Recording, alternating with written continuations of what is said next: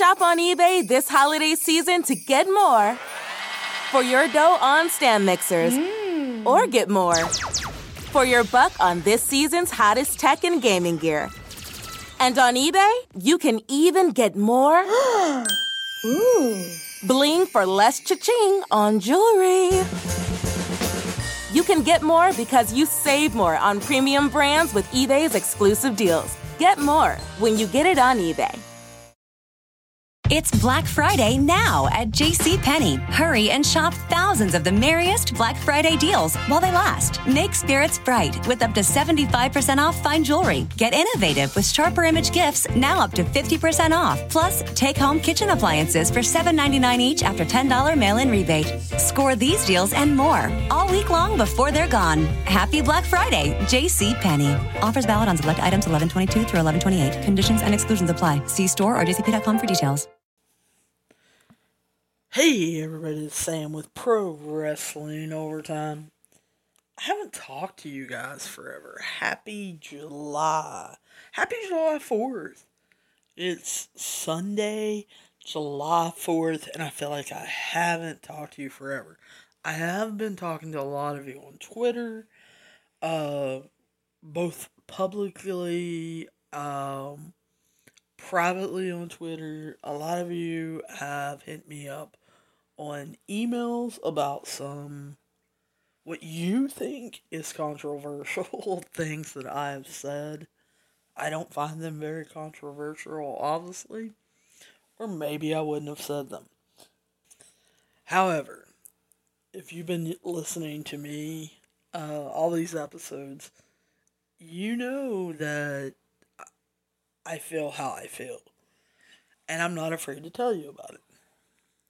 Well, earlier in the week, WWE released more talent, and people were going just absolutely crazy, and I couldn't figure out why, which started the first discussion. And I've had 3, 4, 5 discussions over the week about this. I actually had one discussion before WWE even released anyone. There were rumors going around that they were going to. And I made the comment, they should. And people came out of the woodwork. Like I said, a lot of them were private messaging me because they were using language and were speaking a lot longer sentences than Twitter will allow you to have.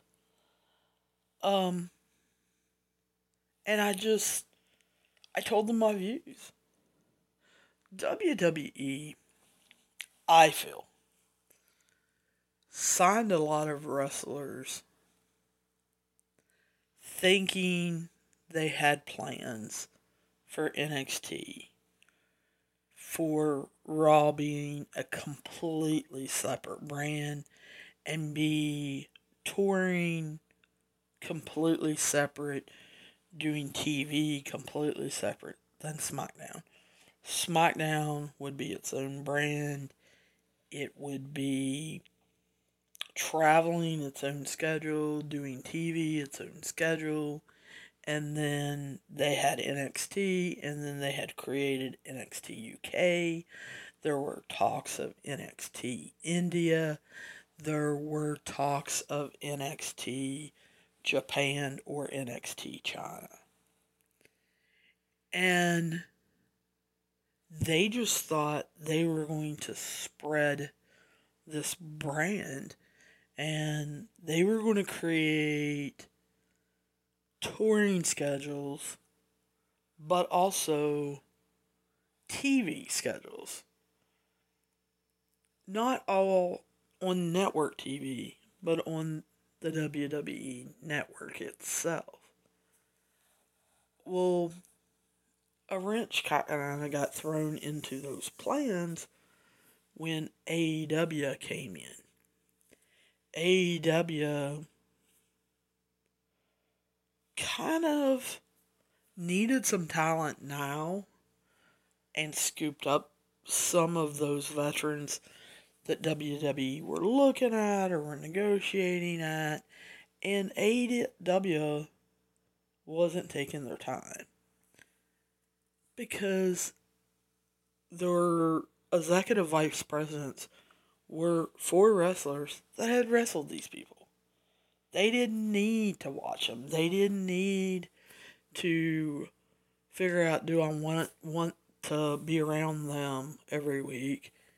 They already had been. They knew that they fit in. And they pretty much knew where to go with negotiations because they had talked to them about stuff on the road, not as AEW, but just as wrestlers dreaming. So it was real easy for AEW to convince certain people just to come aboard. Plus, because they had ran the indies, doing the different circuits and traveling and being in New Japan and being part of Ring of Honor or Impact or whatever, they knew a lot of the younger talent because they had worked shows with them or seen them at the shows they were working, or they knew the trainers that had trained them and were vouching for them. And so it was easier for them to connect with younger talent just because they had been in the ring with them. Which is some of their arguments now about being on the indie circuit this summer. We'll get to that in a minute, though. So WWE saw all of this happening and was like, what's going on with our plans? I don't know that Vince McMahon got nervous. He's very arrogant. And he's very confident. And he truly believes if WWE wants a particular wrestler, and they go in and they tell them, we want you, here's our vision, that talent will sign. The problem is, WWE doesn't want a lot of talent. They half-heartedly go about it. They have a structure that they want to go about it, or just when you talk to some of the younger wrestlers that WWE has approached or that have signed with WWE, though, if you get them being honest, or if you're drinking with them, then you hear them say, I don't know whether they cared about me or not. It almost felt like they were going through the motions. And, I've talked and I've heard on podcasts, I've read in the different dirt sheets,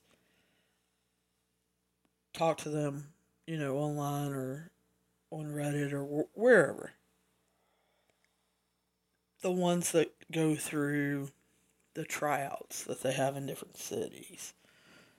I don't know that I personally have talked to them online, anyone that's been in Tough Enough. I don't think. I haven't watched all of the Tough Enough. That's awful for me to admit, I know. But it seems to me that when you go to one of the big tryouts, so many people say, they've started here recently looking for characters or somebody that can portray a character, or that someone is witty or quick-witted enough to come up with lines out of the blue about different topics. But I think before AEW, they really were looking for physical things. Can you jump over this piece of equipment 40 times? Can you pop down, pop up 40 times? Can you take a bump 10 times? Can you run the ropes 20 times? I've even talked to people, they've thrown them a jump rope and said, jump rope for as long as you can. And see, I guess that's where I disagree. Now, obviously, if someone's 500 pounds and they're nowhere near being in shape, yeah, you may want to put them through something to see, are they going to pass out on you? Putting through people basic physical tests, that doesn't bother me. You've got to have some minimum, I guess, qualifications. But if they can't jump over a piece of equipment 40 times, I don't really care. Why? Well, maybe because I'm not a wrestler. I've never been a wrestler. But I don't normally see people jumping over a piece of equipment straight 40 times. Do I see them jumping 40 times in a match? Yeah. Do I see them jumping off things 40 times in a match? Maybe. Do I see them, running, jumping from a rope to this and that? And yes. But those are things that they learn. If they're already on the indie circuit, if they haven't learned it, it's because they haven't been there long enough, or they're not on the right indie circuit. If they're not on the indie circuit, then you're going to have to teach them, which WWE has created their own performance center. So I don't think the physical part, as long as they meet these qualifications, you should have strength trainers or coaches that can get them where they need to be. Strength, cardio, endurance-wise. The harder part to teach is, I think, the opening up, the not being afraid of being in front of people, not being afraid of speaking, not being able to have a conversation, just one-on-one. And I really think WWE got in a mindset of, we want our guys to be at least 6'2", we want them to be 200 pounds, we want our girls to be at least 5'5", and we don't want them under 110, but we don't want them above 150, or whatever. That's stupid. Because then you get a roster that looks exactly alike, that no one can tell apart. There's not a whole lot of individual. And I think they got into that, and they hired a lot of that. They had a lot of it stockpiled in NXT, thinking, well, we may lose some stars on Raw. We may lose some stars in SmackDown to injury, or they want to leave, or they're going to retire. We're creating NXT TV, and we got to have people to show there while we're developmentally doing other things. And if they're from England, we're going to want to put them in NXT UK and be able to train there. And so I just feel like they got really weighted down. They created 205, and I don't think they had the people. I don't think that they had enough top flight teachers and coaches. Because just because you can do something doesn't mean you should coach it. And Michael Jordan himself said that. He said, I may be the greatest basketball player that has ever played the game. He said, but I found out really quick when I was coaching my son's team, I couldn't coach. And they asked him why, and he said, because they're not me. And since I am a basketball coach, I knew exactly what he was talking about. He has God-given talents.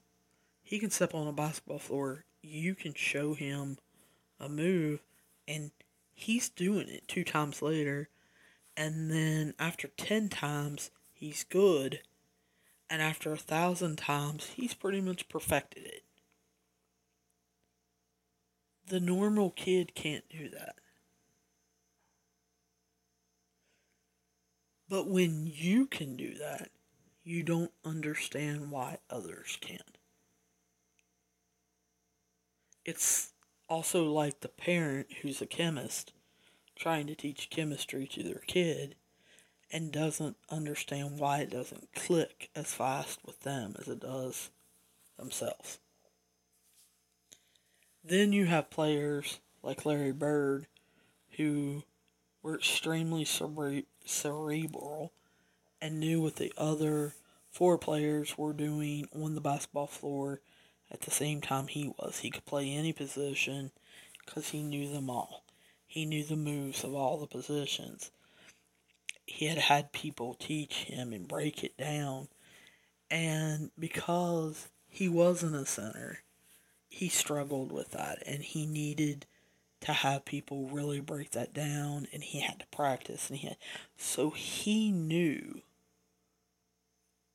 what it took for a player to learn something that was out of their God-given talent range. So that's why he was an outstanding coach. I don't think WWE truly has enough of those. Just because you are a wrestler does not mean you can coach wrestling. You may be able to coach an aspect, but you have to be a very special person. Notice I didn't say wrestler. A very special person to be able to teach, the full gambit and get them fairly good enough to go on TV. So when they expanded, I don't think that they had the trainers and the coaches and the counselors that they needed. And I think they quickly found out where strengths and weaknesses were and that they did need counselors. That, moving to Orlando, living in Orlando, having pressure on you, knowing there's a takeover coming up in a month, and you want to get on that show, you want to be on TV, you want to be on pay-per-view, and trying to achieve that, but not having anybody really to talk to about it. Yes, you become friends with some of these people in Orlando, but you're also competing with them. And so I think it was a learning lesson for WWE. But at some point in time, people had to know having 300 wrestlers on their payroll at any given time was too many. And that somehow they were going to have to go. Whether it be through retirement, whether it be through their contract running out and you not re-signing them, or them wanting to go somewhere else, or you firing them,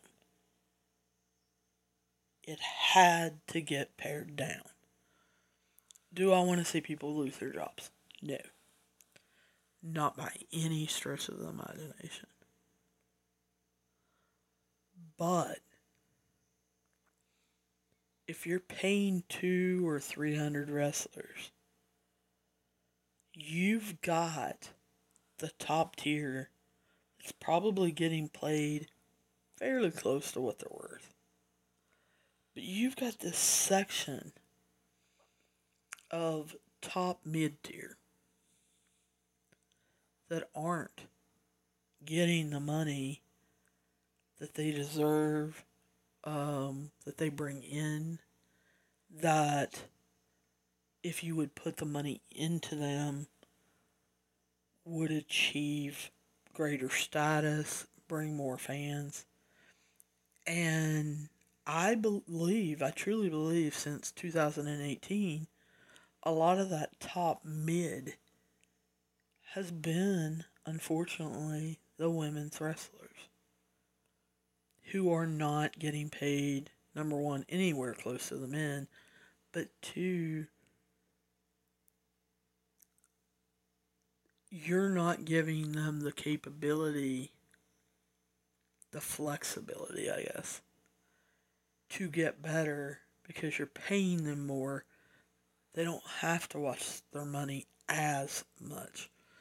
They can spend it on better trainers, better gear, safer gear. They can afford a little bit better hotel where they'll get better sleep that has a workout facility instead of them having to go to a local workout facility. And all of that makes a difference in your show. But you've got to be able to see that. And you've got to be able to convey that. Hey, I don't care to pay you $100,000 more on the year. I don't care to pay you $200,000 more on the year. But I want to see some of it going back into you.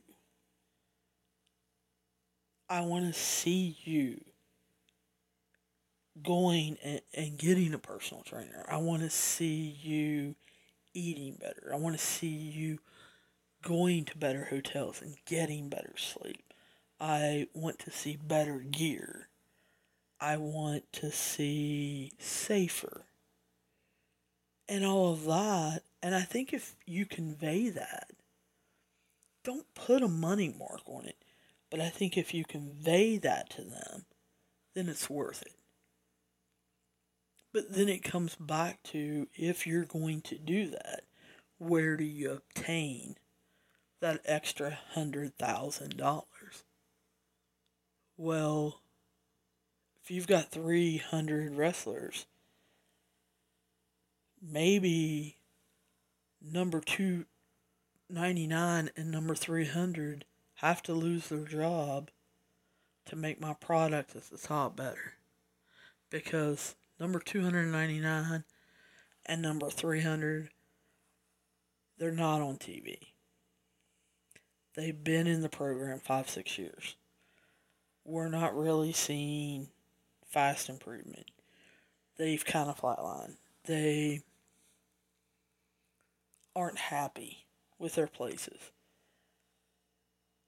Sometimes the best thing you can do is let people go. And that's how I term it, is letting them go. Not firing them. You're not punishing them. You're letting them go find some other place. that they can be happy at.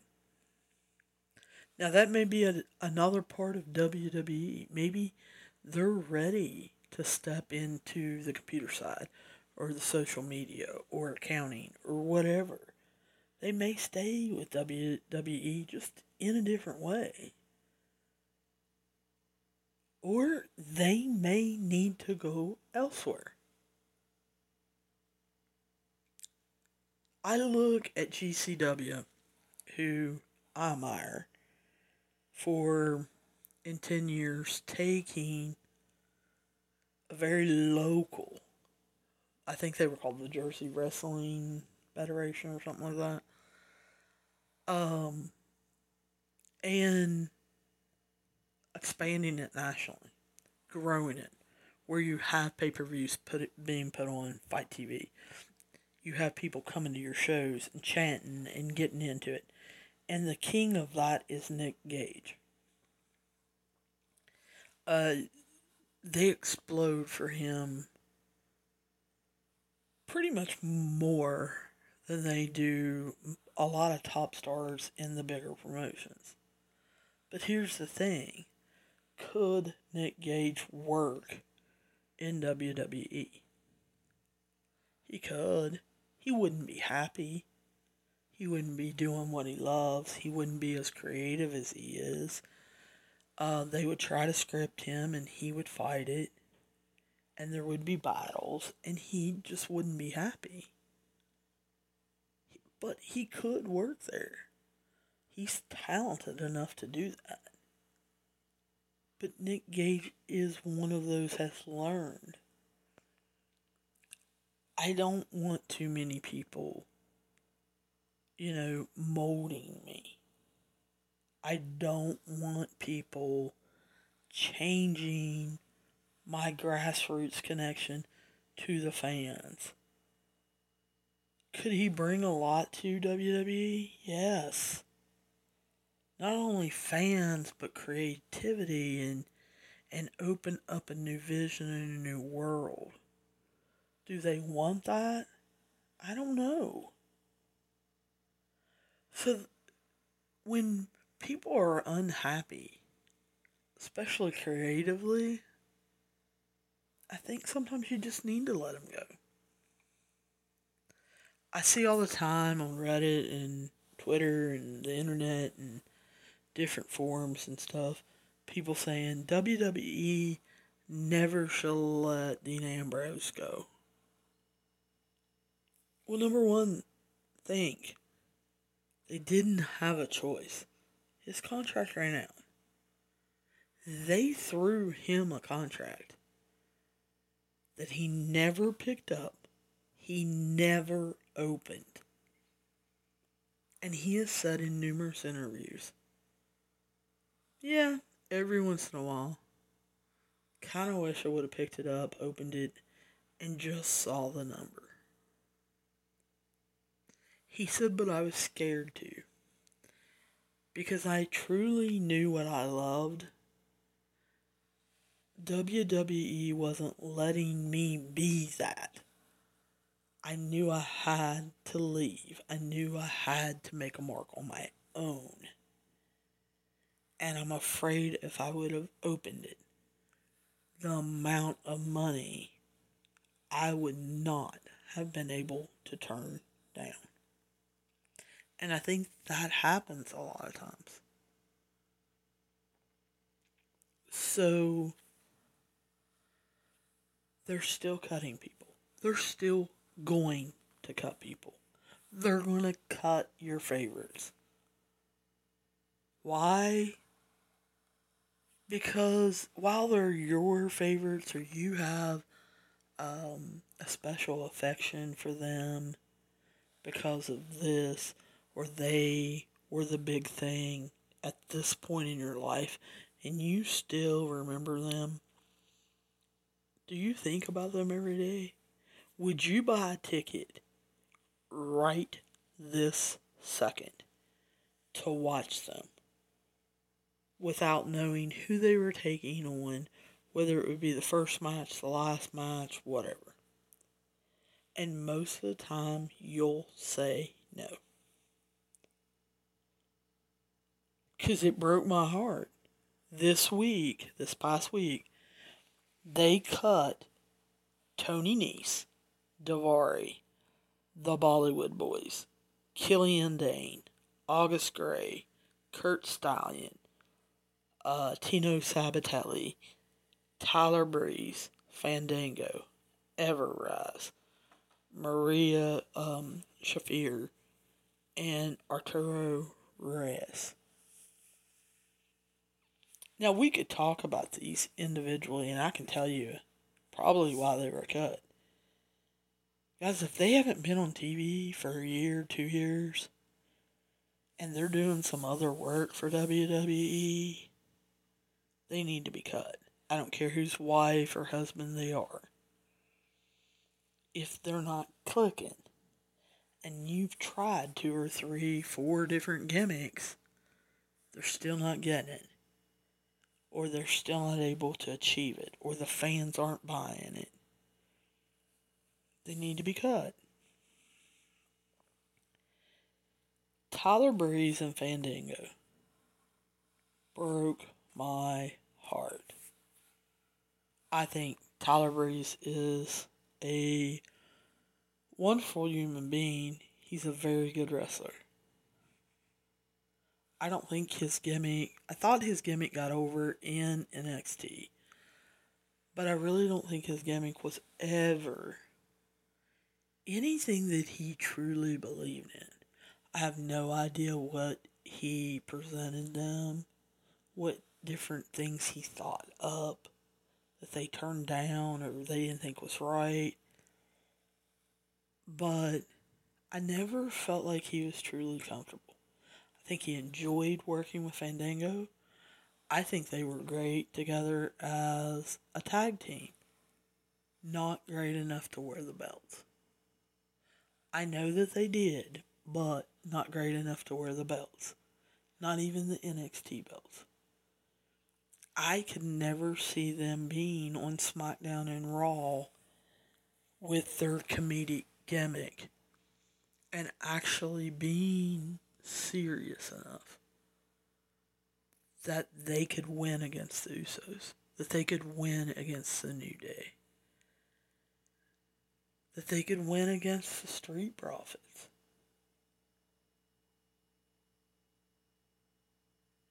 NXT, Tyler Breeze for the longest time was the heart and soul of that. Helped a lot of people on off days. He was special in NXT. At some point, it got old. He wasn't moving up. They didn't see a place for him on the main roster. And as much as I liked him, I couldn't see a place on him or for him on the main roster. Can I see him going to Ring of Honor and being Prince Pretty? No. God, I hope not. Could I see him open himself up, turn heel, and show up at Ring of Honor with a different attitude, a different character, a different exploration? Yes. I can see him going to GCW, and showing up at one of the summer events or fall events and just making a splash. I can see him evolving and creating a tweener character that turns heel like Scorpio Sky, where he's nice enough, he's personable enough, he's tweener because he's also sarcastic enough and edgy enough. He's walking that line, and you know one day he's got to go on one side of it or another, and then boom, he's heel, or boom, he's babyface. I want to see him stretch. At no point did WWE truly make him stretch his range and become more than a pretty boy comedy character. There was no depth to Tyler Breeze. I don't even want to talk about some of these others. Tony Nese, yes, I know the game, or no, I know the name because I play the WWE card collecting game. And he's a card I hated to get because they want to throw him out there 50,000 times. He's worth nothing in the game of collecting cards. But I knew the name because I knew I hated getting his card. When I start feeling that way about a certain card, and I don't care about him as a wrestler, they probably should be cut. Now, there are certain top level wrestlers I don't like. I respect them. I know they're good. I know they could go anywhere and write their own check. That doesn't change that I don't really like them. I don't, in the card collecting game, I don't collect them. Think about the question that I asked earlier. If a certain wrestler was coming close to you, or in your little small hometown of, I don't know, 500 people, WWE was coming, putting on a full-fledged show. You have no idea who's on the card, but you know your wrestler was coming. Would you pay money to go to that show without knowing their place on the card, who they were taking on? Because some people say, oh, I like, I'll use Lana, for example. I like Lana. I like Lana and Naomi together. How much do you like Lana? Oh, I really like her. Okay? If she was coming to your town, you don't know if anybody else is coming, and you don't know who she's wrestling. You don't know whether she's wrestling in a dark match, first match, main event. It's going to be some gigantic gimmick match you want to see. You have no clue. All you know is she's going to be there. She may even be there just for a meet and greet. Would you pay money for a ticket? Oh, no. I would wait to find out what she was doing. That is a wrestler that doesn't have a core fan base. Oh, I like you. But I'm not 100% behind you. So, I did that earlier this week, and they said, well, who would you do that for? They said, is there any wrestler you would do that for? Yes. Who? And I said, in the WWE or where? And they said, you have that many. And I said, yes. When I latch on to a wrestler and they capture me, then yes. I said, I'll give you a for instance. You could tell me John Cena was coming to my hometown. Hell, you could tell me John Cena was coming 150 miles away from not only my hometown or where I live and tell me you didn't know what he was doing. You don't know anybody else on the card. He could be the main event. He could be in a gimmick match. He could be in a loser retires match. He could be in the first match. He could be in a dark match that starts an hour before the show. He could be in a dark match after the show, and you have to sit through the show to get to him. He could be there for a meet and greet. I don't care. I'm getting a ticket. I want to see him. I want that experience. And I'm not talking about the meet and greet experience. I want the experience of just being in the building and watching him perform. I went to AEW's third or fourth show they ever had televised. I absolutely loved Jon Moxley. There's no bones about it. I have liked him since before WWE. He's one of them I would pay for a ticket, period.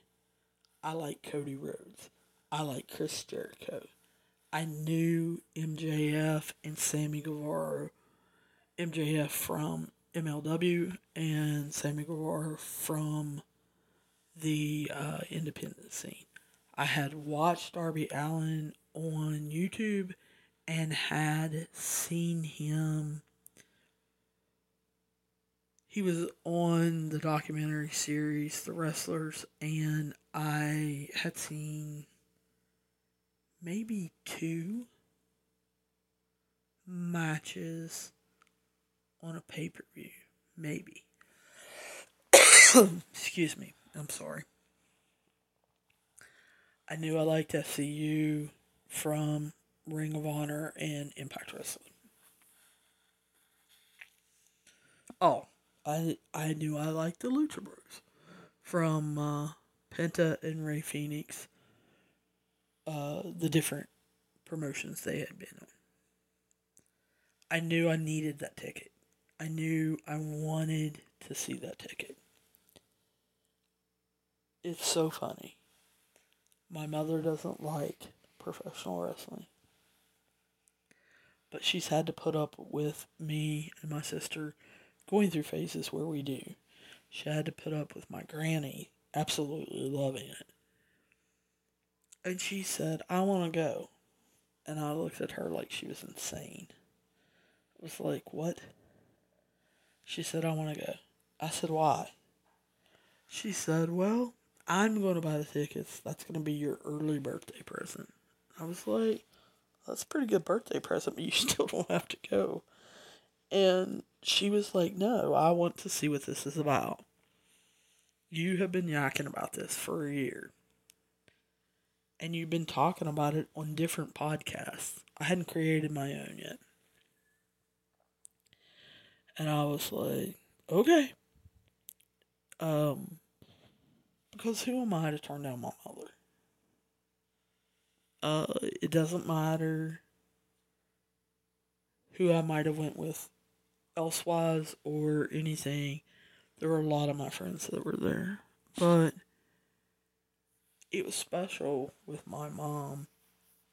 She knew Chris Jericho. She knew Dusty Rhodes, so she understood Cody and Dustin. I'm trying to think real quick. I don't know that she knew anybody else. Took her to the merchandise stand. We got there early, of course. Because I didn't know if there were going to be any dark matches. Took her to the merchandise stand. She doesn't know any of these people. I'm looking for a Jon Moxley shirt or a Darby Allin shirt. Because I think they have cool shirts. And so, looking. And I also wanted to check out, Brandy had recently started a partnership with Culture City for people who have autism. I think I've told you guys before, I have the old Asperger's syndrome. So I usually don't have problems in large crowds of things I love, because I can get obsessed with it and block all of that out. But I wanted to see these kids because I'd heard so much about them, and I'd heard Brandy and Cody talk about them. Well, the merch stand that we had, they didn't have them. They didn't know even really what we were talking about. So I didn't see the shirts that I wanted. I saw other shirts from Darby Allin and Jon Moxley, but didn't see the ones I wanted. Of course, my mother tried to talk me into buying something else, and I was like, no. Because I'm a person, yes, who I really enjoy may put out a shirt.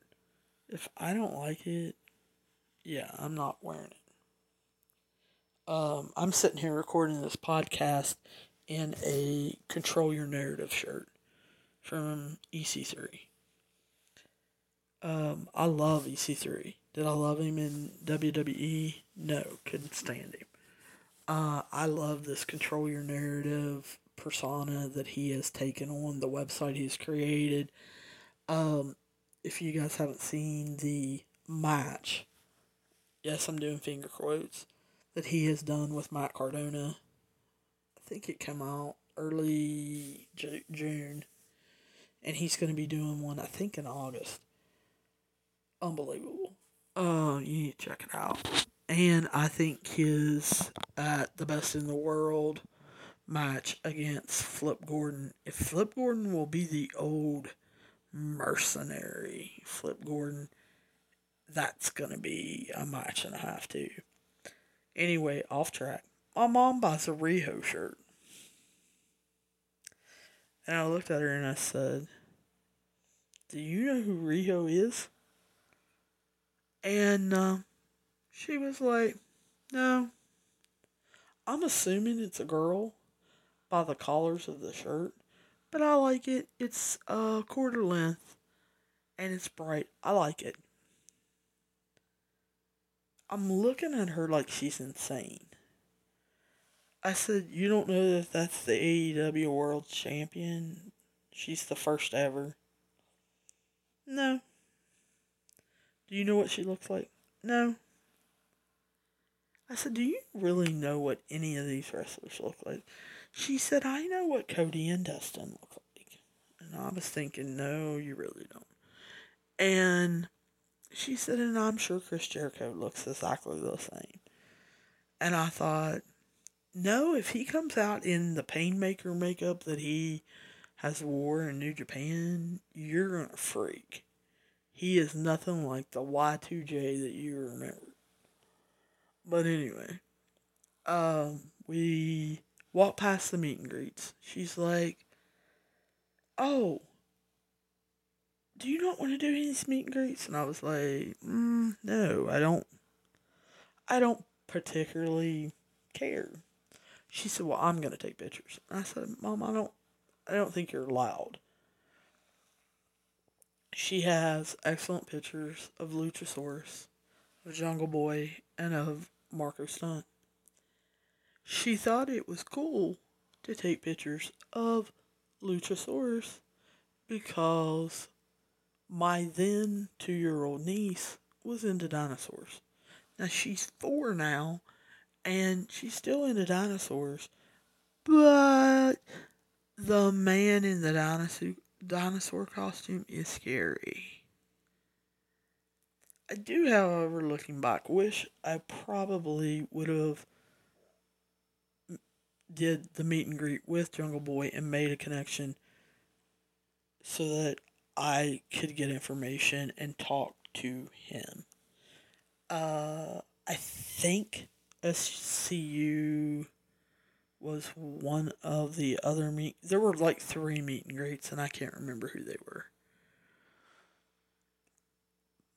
My mom, completely shocked.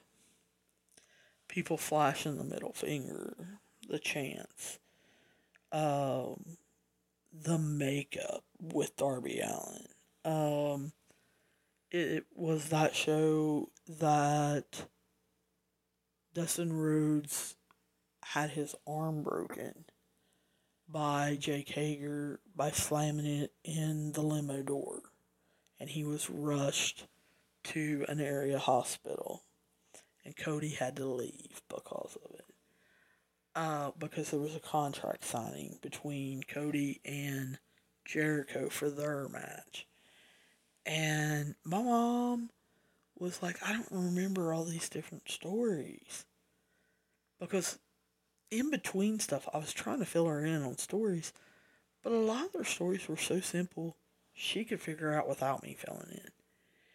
And she was just amazed. She remembered Tony Schiavone. She remembered JR. And that's what I think about when I think a lapsed fan. Not that my mom's ever been a pro wrestling fan. But she had little connections. Like, she had watched Dusty Rhodes because her parents had watched him. And then my dad's grandmother, or my dad's mom, my granny, had watched him. And so she knew the story of Dusty Rhodes and Ric Flair. And to see his two sons now, she got that. She got brotherly love and wanting to take up for your brother. She got the tag team title championship was that night. They crowned SCU the first ever tag team champions. She got that story. She understood the simple stories. They weren't convoluted. Now, I could add all kinds of things to them. But she just got them. But the thing that amazed her was the AEW atmosphere.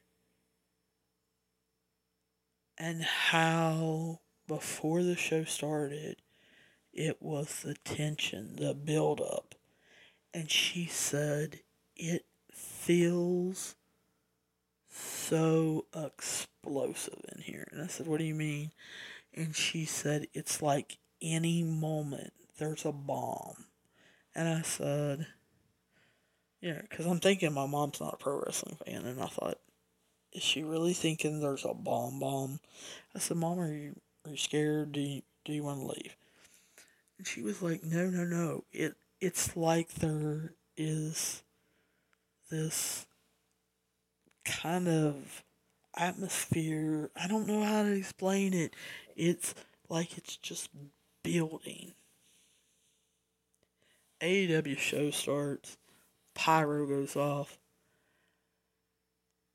Fans were ready to blow the top of their building off. And my mom looked at me and she said,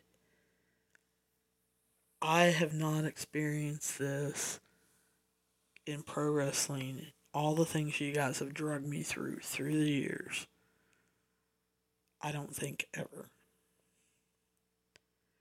And I said, Mom, are you being serious? And she said, yeah. I said, Mom, do you remember the pay-per-view where, I don't know, we were 12 rows away when Jeff and Matt Hardy came out with Lita? And she said, yeah, but they were kind of older. And no, the place did not do this.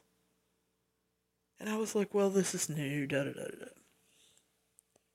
John Moxley was there. He came through the crowd. And again, place, boom, almost exploded. And my mom was just wowed by this.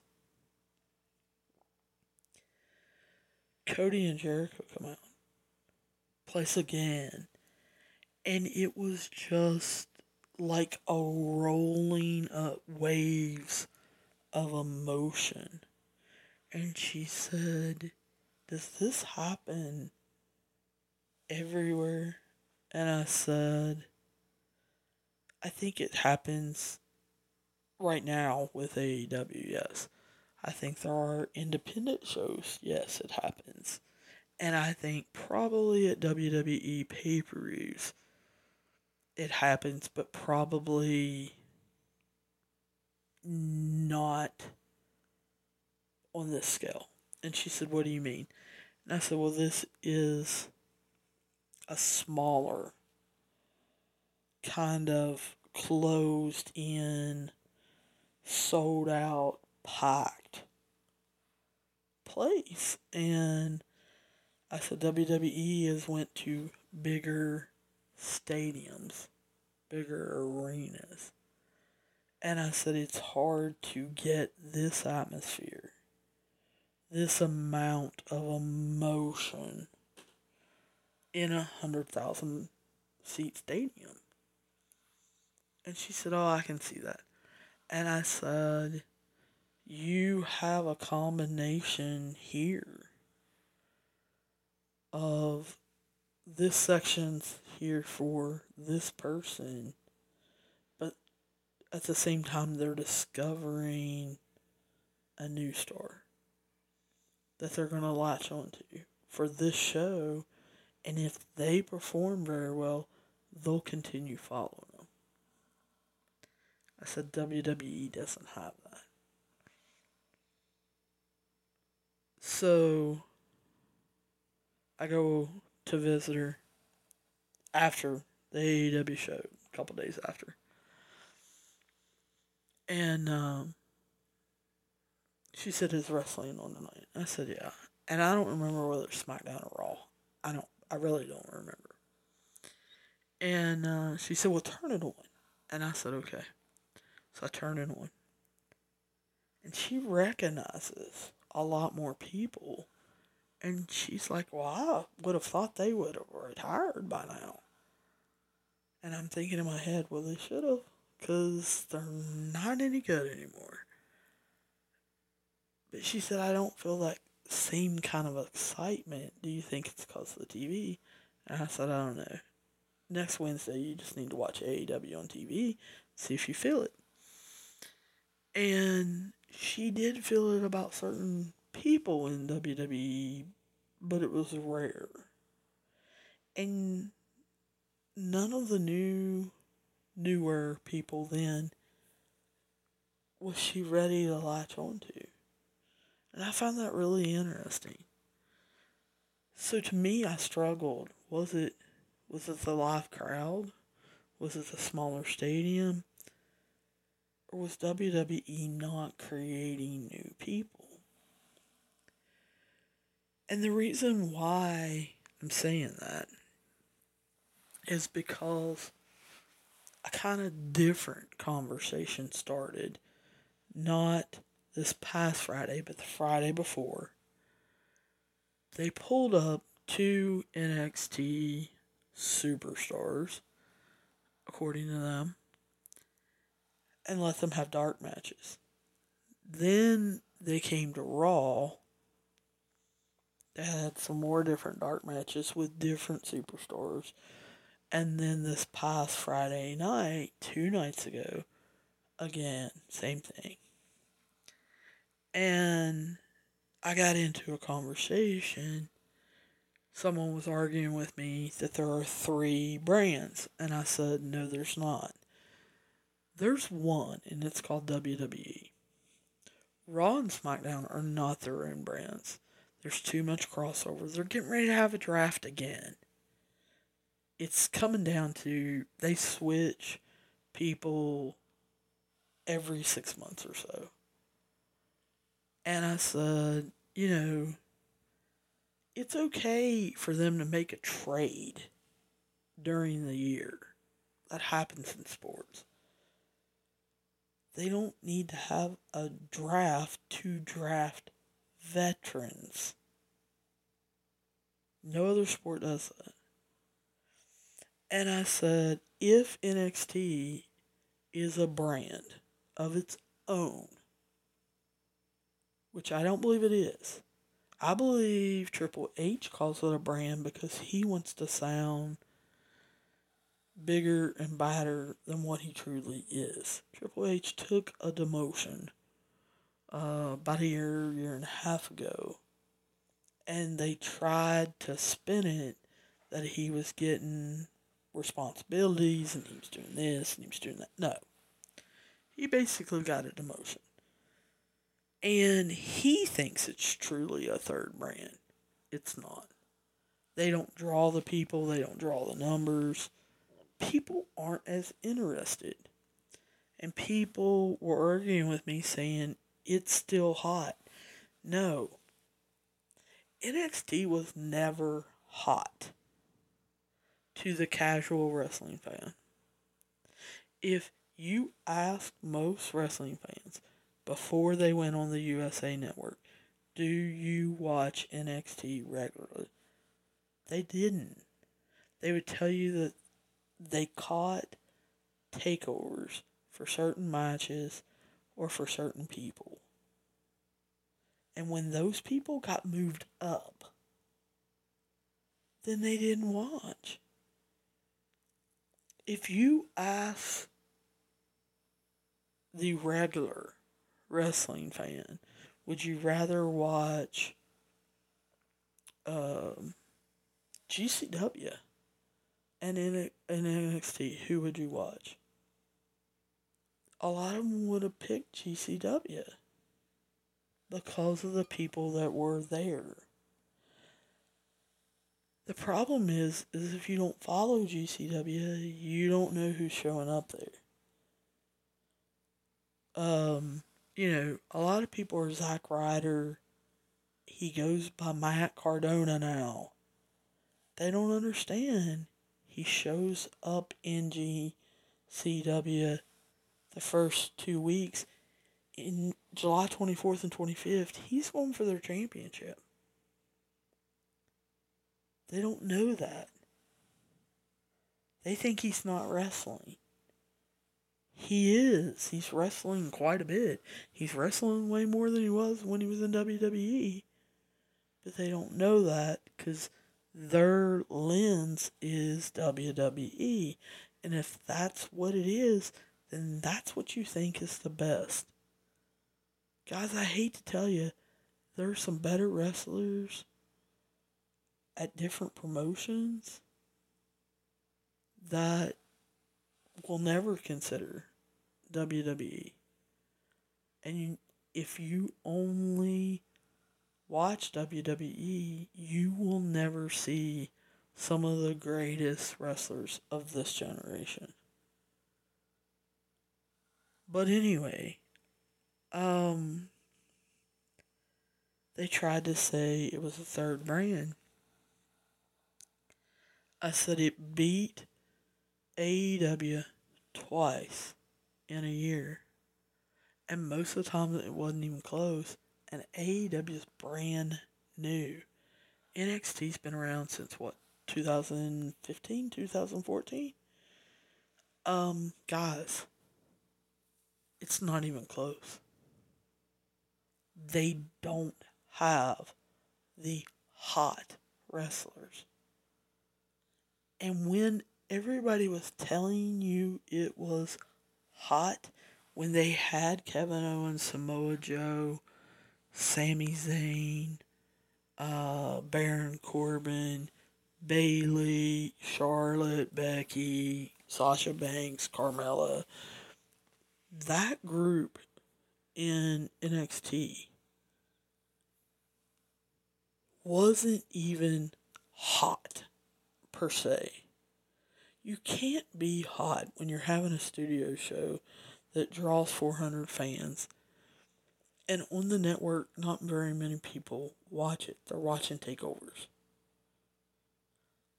But it would only take you to watch one show to know, oh my God, those wrestlers are going to be called up.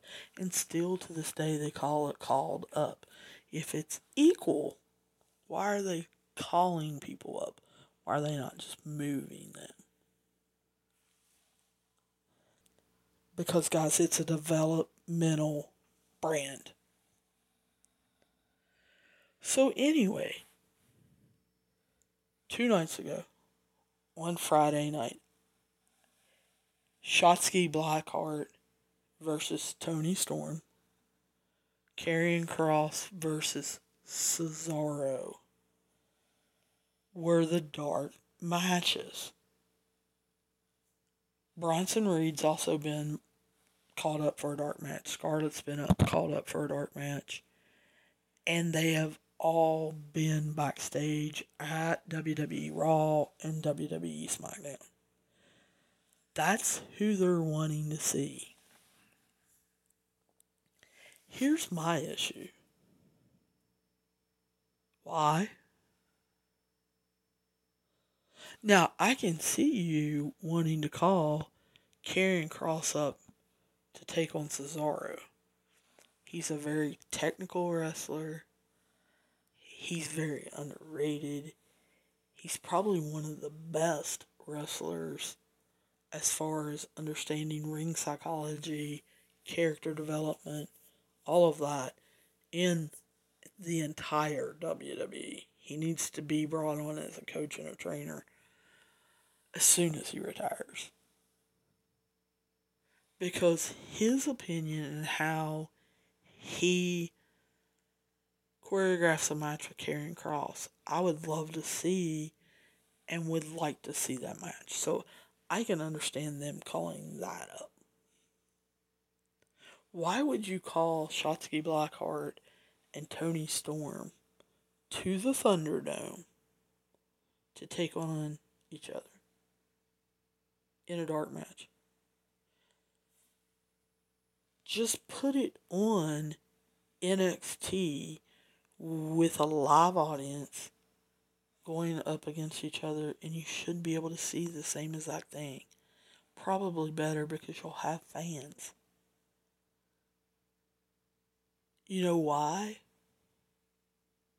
Because the people that were wanting to make that decision, should they be called up, don't watch NXT. They may have heard the name Bronson Reed. They've seen pictures of him. They called him up to do a dark match because they don't watch NXT. Bruce Pritchard and John Laurinaitis spent time at the Performance Center scouting talent this past week. On Thursday, Vince McMahon showed up and watched people do matches, watched people work, and pulled people aside to talk to. Why? Because they're cutting the bottom of their 200 to 300 wrestlers that they're not using, they haven't used, that have no following, who creatively they won't let do what they want to do, or they can't come up with something for them to do. They're cutting them. But they need difference makers. So they're looking to call people up. They want to replenish and renew the main rosters of Raw and SmackDown because the USA Network and Fox are putting heat on them, telling them this stuff's not cutting it. Vince has said, sources have leaked, Vince says they don't even have to be excellent wrestlers. He is looking for compelling characters. Excuse me. Dave Metzler has said Vince wants younger and bigger. he would like for them to be above 6', 6'2", and above 220 pounds. Which to me means someone like Cameron Grimes should be moved. Because he's the epitome of not an excellent wrestler, has a compelling character, has a compelling fan base. Just move him up. I think the thing that drives a lot of people crazy, I really bought into Taya Valkyrie in Lucha and also in Impact Wrestling. I knew her contract was running out. WWE said they were signing her. Guys, she's wore 50 billion championships all over the world. She's put time in.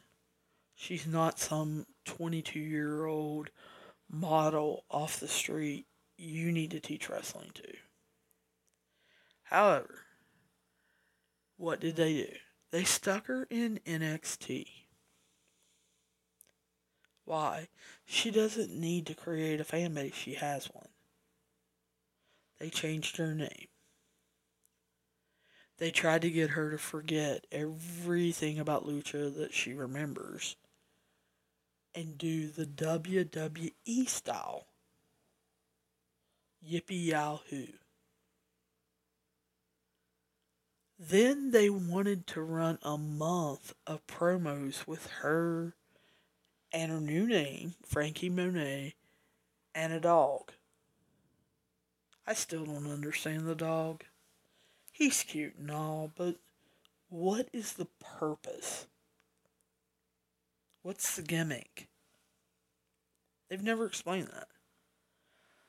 But they spent 4 weeks showing vignettes, showing promos. Her getting off an elevator, her carrying the dog. Who cares? Show me her in the ring kicking somebody's butt. That's the Taya Valkyrie I remember. Go back, watch some of AAA and Lucha Underground, and she'll scare you. No, they don't want to do that. They want to show us vignettes of her and her dog. They want to debut her. Great. I'm excited. I want to see Taya Valkyrie. I'm not buying this Frankie Monet stuff. I don't care about it. I want to see Taya Valkyrie. They bring her out and she gets interviewed. And I'm thinking, what? This lady has wrestled all over the world. Wrestled, gotten championships. She's been on Impact Wrestling for I don't know how long. John Morrison is her husband. Why can't she just wrestle?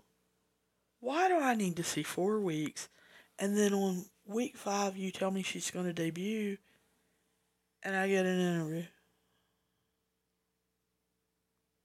I finally get her in the ring and I was expecting it to be a squash match.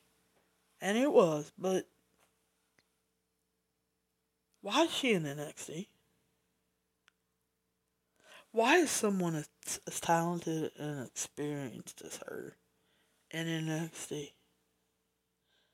And I know what you're thinking because they told me this on the internet. They said they did the same thing to Asuka. Yeah, they almost ruined her. She was queen of strong style. And in NXT, before they put her on TV, they tried to get her not to do that. They tried to take away her biggest strength, and the very reason they signed her was because of how fast she was. They took a chance on her. She was the best woman wrestler in Japan. Probably in the top 5 in the world. At doing what she does. She had a fan base. They put her in NXT and didn't show her. And tried to take away why they signed her. Why would you do that? I can understand her going to NXT for a while to build up an American fan base. I love that they put the title on her and she kept it for so long. She should have been in one of the main rosters probably a year and a half before she was. What was the point? She's an older wrestler. I think she's 37 or 38 now. Why make her spend that long in NXT before introducing her to the United States world of WWE and gathering Japan fans over to WWE? Why would you keep her down there? It was almost like you were keeping her hidden. Why do you make Shayna Baszler stay down there? Once she learns not to hurt people, how to take a bump, and not hurt herself, why is she down there? Well, they wanted to create a wrestling fan base for her. That's fine. Once they gave me that reason, I was like, cool. They made her champion. They made her this badass monster that made Dakota Kai freak anytime anyone mentioned her, and basically made her almost pee her pants when Shayna would look at her.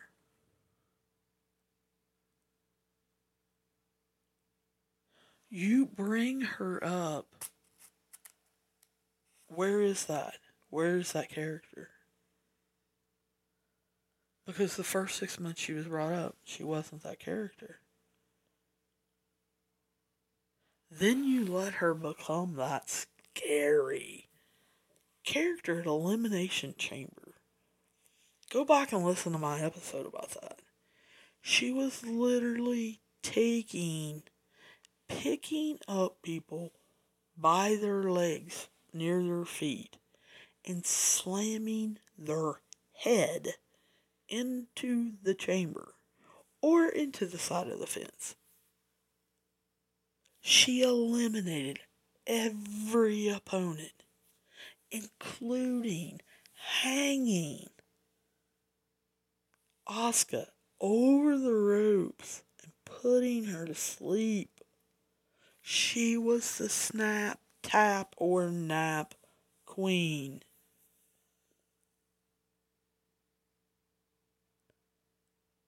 I blinked. She's with Nia Jax. And they really can't beat anyone. And then they all of a sudden start winning. And then they've got the championships. And Shayna is not the snap, nap, or tap queen. And I'm like, what? This is why people say, I don't want my favorites from NXT to be called up. Because they ruin their characters. No, it's not that they ruin characters. It's that number one, they don't even know they have the characters. And number two, they don't understand the characters. It's not that they want wrestlers to fail. They don't. But if you don't allow them to be who they need to be, you see them flounder. I think in 2019, the middle of 2019. You saw that from Bayley. She was floundering. She was the one. Not any of the veteran yahoos that they've gotten set up in the ivory tower. Bayley herself realized, I have to make a change. I'm not getting the pop. I'm not getting the fan involvement. Yes, I have a bunch of little kids who love me and want me to hug them. And I have a lot of pervo guys that want to marry me and don't even know me. But I need to expand my fan base. I need to get that pop back. I need to challenge myself. I need to grow. I want to make this my life career. I need to be able to have a wide range. And they're not creating that for me. She goes and creates it and then runs it by the Yahoos. And they're like, oh yeah, you gotta go ask Vince. Vince falls in love with it. Do it. She does. She cuts her hair. She does all this. And walks in. Vince is like, love it. Just by cutting her hair, changing her gear a little bit, acting more confident,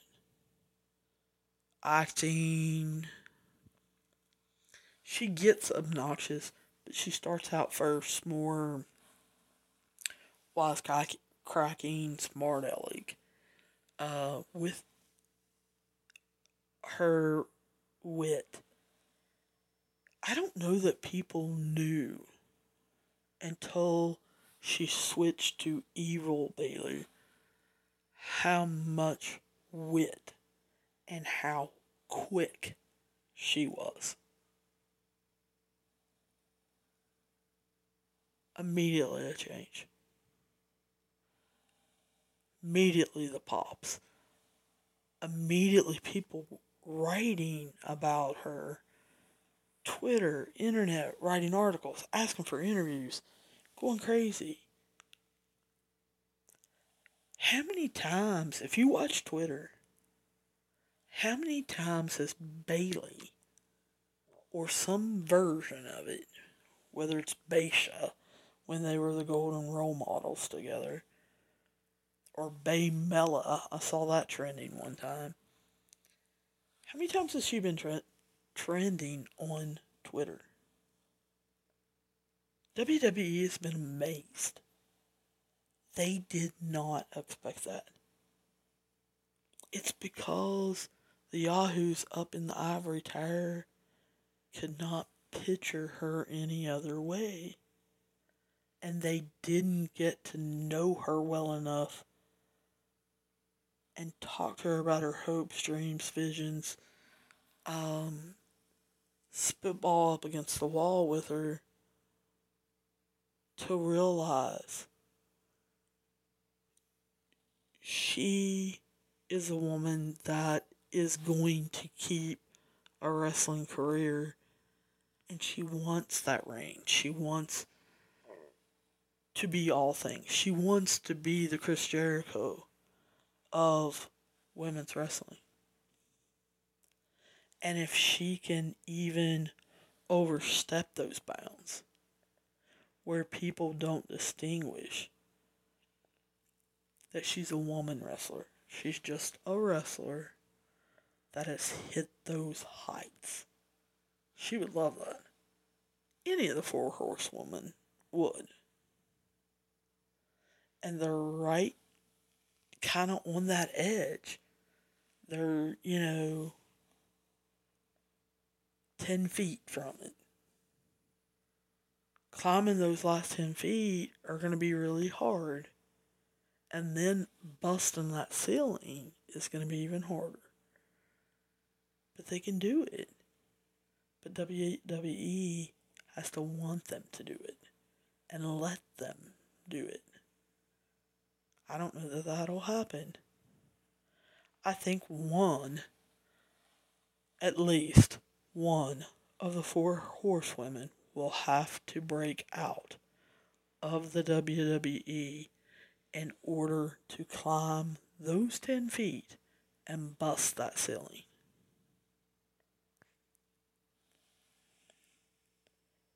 So, are there going to be more people let go? Yes. Do they? Yes. Half of NXT needs to be let go. They're awful and they're not getting better. And unless they have made a total creative writing change down there and no one has let it out of the bag, then it's got to be the wrestlers. Because they're not telling the stories. They're not getting people involved. They're getting to be like the main rosters and getting too many wrestlers involved. And they're not giving them time to tell stories that we actually care about that build up to a takeover. I'm more interested in the Great American Bash on Tuesday night, Adam Cole versus Kyle O'Reilly, than anything that was on the last takeover. I thought the last takeover was their worst takeover ever. It was hard for me not to pick up my phone and play on it. It was hard for me not to check other channels. And I usually don't say that about takeovers. I wasn't interested in the storylines. I'm sorry, the women's storylines of NXT are garbage. I do not care about that Chinese garbage that's going on. And at least it's interesting. I'll watch it. I don't really care about it. It's once the TV goes off, unless I'm ranting about it on this podcast episode, I don't think about that. When you mention NXT, that's not a storyline that comes to my mind. Do you know one of the first storylines that comes to my mind? If somebody would walk in my house right now as I'm recording and say, what is the biggest thing or the first thing that pops into your mind? And I say NXT. I would have to probably sit there for about 15 or 20 minutes and switch my brain off and switch it on to NXT. And I would probably come back with, where's Finn Balor? That's not a storyline that they're running, but it's the storyline that's in my head when I think of NXT. Where's Finn Balor? For those of you who've been listening to these episodes, you know I love Finn Balor. I loved him as Prince Devitt in New Japan. I guess the second one that comes to mind is Adam Cole, Kyle O'Reilly. The third one is, who's going to beat Karrion Kross now that he's destroyed everybody? And how can they get him to the main roster that I thought he should have been there a year ago? I don't even know why he was ever in NXT. Why did they not put him straight to the main roster? They let him go undefeated for 7 times before they were going to give him the belt, and then he got hurt. Just stick him on the main roster. You created an unbelievable entrance for him that they're talking about doing away with in the main roster. Why are you not just sticking him on the main roster? Karrion Kross, another one, all over the world, did outstanding work in MLW and in New Japan. And you don't want to stick him on the main roster? Come on. So that would be my third storyline. How you going to get the belt off Karrion Kross? Who you going to give it to? And how you going to get him up to the main roster? Um, I guess when I think, I'm not thinking real hard, but um, probably LA Knight. No, I don't mean Cameron Grimes. I mean actual LA Knight. He's another one. We waited and waited and waited, and when was Eli Drake coming? Where is Eli Drake? He's been everywhere. He has following. Why did he not start on the main roster? But no, they screwed around with him months and months. And he finally comes out with LA Knight. The name's grown on me some. The first time I heard it, I was like, are you serious? His name made me think of the Knight Rider car. Thank God they either let him or it slips out that he kept that. Yeah. That was my favorite part of Eli Drake. I mean, he should be probably in the running for the championship. He's the $1 million championship. He should not be messing with Cameron Grimes. I hate Cameron Grimes, in case any of you didn't know. And so, I guess he would maybe be the next one. I'm interested in Samoa Joe. I've named 5 or 6. I don't know, maybe 7. I have not a clue. I've yet to name women's wrestling. Guys, I'm going to be serious with you. I don't even think I know who has the women's tag belts in NXT, because they have just popped those around like a hot potato to about, 3 or 4 teams or something? I guess The Way has them. I guess Candace and Indy have them. I guess. I don't know. I'm a big proponent of women's wrestling. I think some of the stuff they're doing now, in general, in women's wrestling, with their characters, with their athleticism, is just astounding. NXT, a lot of people want to argue that they have the second best roster of all. And I'm like, what? What are you talking about? And they're like, they do. They have the second best roster. Well, who's won? Oh, WWE. Dude, they are WWE. See, people want to put Raw and SmackDown together and they could care less. But, buddy, you try to add NXT in there and they're like, oh no, that's third brand. Whatever. No. Here's why. I'm not going to mention the roster, the main roster, Raw and SmackDown's storylines. They stand in the room. I could name probably 7 of them. I could make up 15 that should be. But when you tell me NXT women, guys, I don't even know what storylines are going on because they're so convoluted. They've got injuries, they've got fake injuries, they've got people taking time off, they got people getting mad. I I don't understand some of their storylines. It seems like they've come out of the blue. There are certain people I don't understand why they're pushing them, and then there's other people I don't understand why they're not pushing them. There's other people that have been down there 6 or 7 years. It's time to cut them and move on and let them be themselves somewhere else. I'm just like racking my brain right now. I guess Because if you would have asked me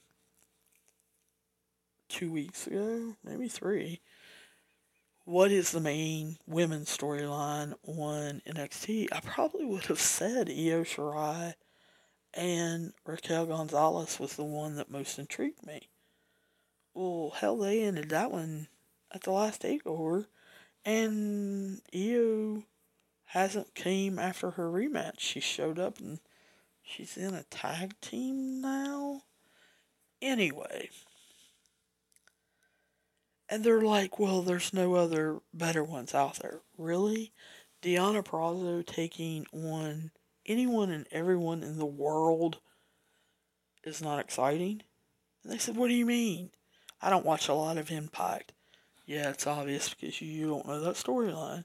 She has beaten, I think, everybody on the Impact roster. She's literally on Twitter saying, I will take on anyone, anywhere, at any given time. You need to let me or Scott D'Amore know. Whoa, who called up? Apache from AAA, who holds the AAA women's title belt. They're going title for title August 14th at Triple Mania. How many of you knew that? It was a Twitter thing. It's still a little bit of a Twitter thing. They're doing it now more on podcasts. I look for them, the middle of this month after Slammiversary to start plugging it. Deonna Purrazzo is also at Warrior Wrestling, taking on people that aren't in Impact Wrestling. She's called out Dr. Britt Baker and said, come on, walk through the forbidden door. Oh, Thunder Rosa, you want to run your mouth? Come on, walk through the forbidden door. That's a big storyline. Is it a promotion storyline? If you want it to be. Dr. Britt Baker and Thunder Rosa. Thunder Rosa and Camille. Serena Deeb against any of those three women. All of those are bigger than any storyline that is going on in NXT. How can you say you have the second best women's division and I can't name a storyline? And I watch a little bit of everything. I can't give you a storyline. How is that? I don't understand. One of the best females that, in my opinion, NXT should be going after is Trish Adora. Do they know who she is? If they do, and they are in negotiations with her, pump her money up another $5,000 because she doesn't think her worth is $60,000, especially if she can make more on the independent circuit and doing the women's tournament in Ring of Honor. Come on. But I guess you can't pump her up too high. You can't pump her up to 100,000 or 150,000 because you might step on some of the people on the main roster's women's division's toes because you won't pay them correctly. Yeah, I'm getting fired up about the wrong subject. I wanted to talk about WWE cutting talent. They need to cut more. They're going to cut more. And yet they're moving up, calling up wrestlers from NXT and saying they need to replenish. Doesn't make a lot of sense sometimes. If you have questions, comments, problems, protests, you want to talk. I've already said, put it out on Twitter, tag me. I'm pro overtime. That's 2 O's, pro overtime. I will be more than willing to discuss whatever with you. If you put it under this episode, I'll definitely see it. A lot of times, if you're commenting on something like Fightful or trying to think. No, not Ringside. I usually don't comment on any of their stuff or read it because some of it is garbage. They're taking a snippet of something on a podcast and blowing it up to a full-fledged story to get clicks. Dave Metzler, Brian Alvarez, Fightful, Ryan, I can't think of your last name. Bell to Bells podcast, Daily Wrestling News podcast. Sorry. One Stop Wrestling with Craig Smith.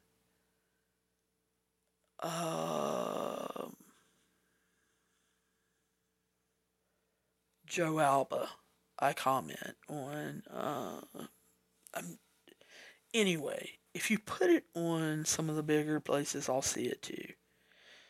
If you comment on a wrestling superstar, sometimes I may see it, sometimes I don't. If I've got a full sports day, or I've got a full wrestling day or whatever, I'm probably not going to see it. However, slow day, yeah. I mean, if you write Danhausen, who is one of my new favorites, I'm probably going to see it on a slow day. On a busy day, you're going to have to put it on like Chris Jericho or somebody like that for me to see it. Best way, if you want to have a discussion or an argument, either one, just tag me and tell me a question or tell me your thoughts and we'll go. It's pro overtime, 2 O's. My DMs and private messages are open on Twitter, so you can get a hold of me that way. Several of you have said, have you heard the rumor of? I'll tell you yes and no. And I'll tell you whether I believe it or not. I don't care to do that. You can also reach me on Facebook page, which is Pro Wrestling Overtime. I have now put a message thing up there, and it will kick you into Messenger. If I'm awake, I will talk to you. And it's pretty much real time.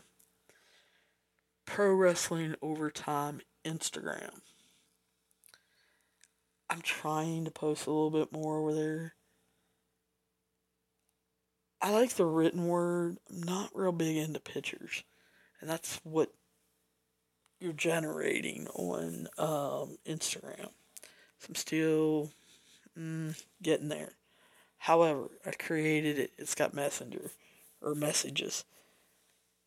I do check my messages 10, 20 times a day. If you want to hit me up there, you feel better on Instagram, that's cool. Or you can just email me, which is what a lot of you have been doing. And I love it because we can go just boom, boom, boom, back and forth. And you can get your work done and answer when you're ready. And I can get my work done and answer when I'm ready. But it is prowrestlingot@gmail.com. And I am so sorry that this one has been long. But I will talk to you soon. And I will see you down the road. Holidays are here, and so is fashionable fitness. Gift yourself a Samsung Galaxy Z Flip 3 5G, a phone that folds in half to literally stand on its own. Pair it with the Galaxy Watch 4 for ultimate wellness and wow factor. Check health stats, flex personal records. Over 90 activities can be tracked, like biking, swimming, golfing, and more. Invest in yourself with tech made to crush goals. Holidays open up with Galaxy. Shop it all at Samsung.com. 5G connection and availability may vary. Check with carrier. Products sold separately. For the ones who are always in the know. For the ones who keep things running. For the innovators and the problem solvers. Grainger offers supplies and solutions for every industry, experienced staff at local branches, and free access to experts to help answer your toughest questions. So whatever challenge you face, we have the knowledge and products to help. Call, click Grainger.com, or just stop by. Grainger, for the ones who get it done.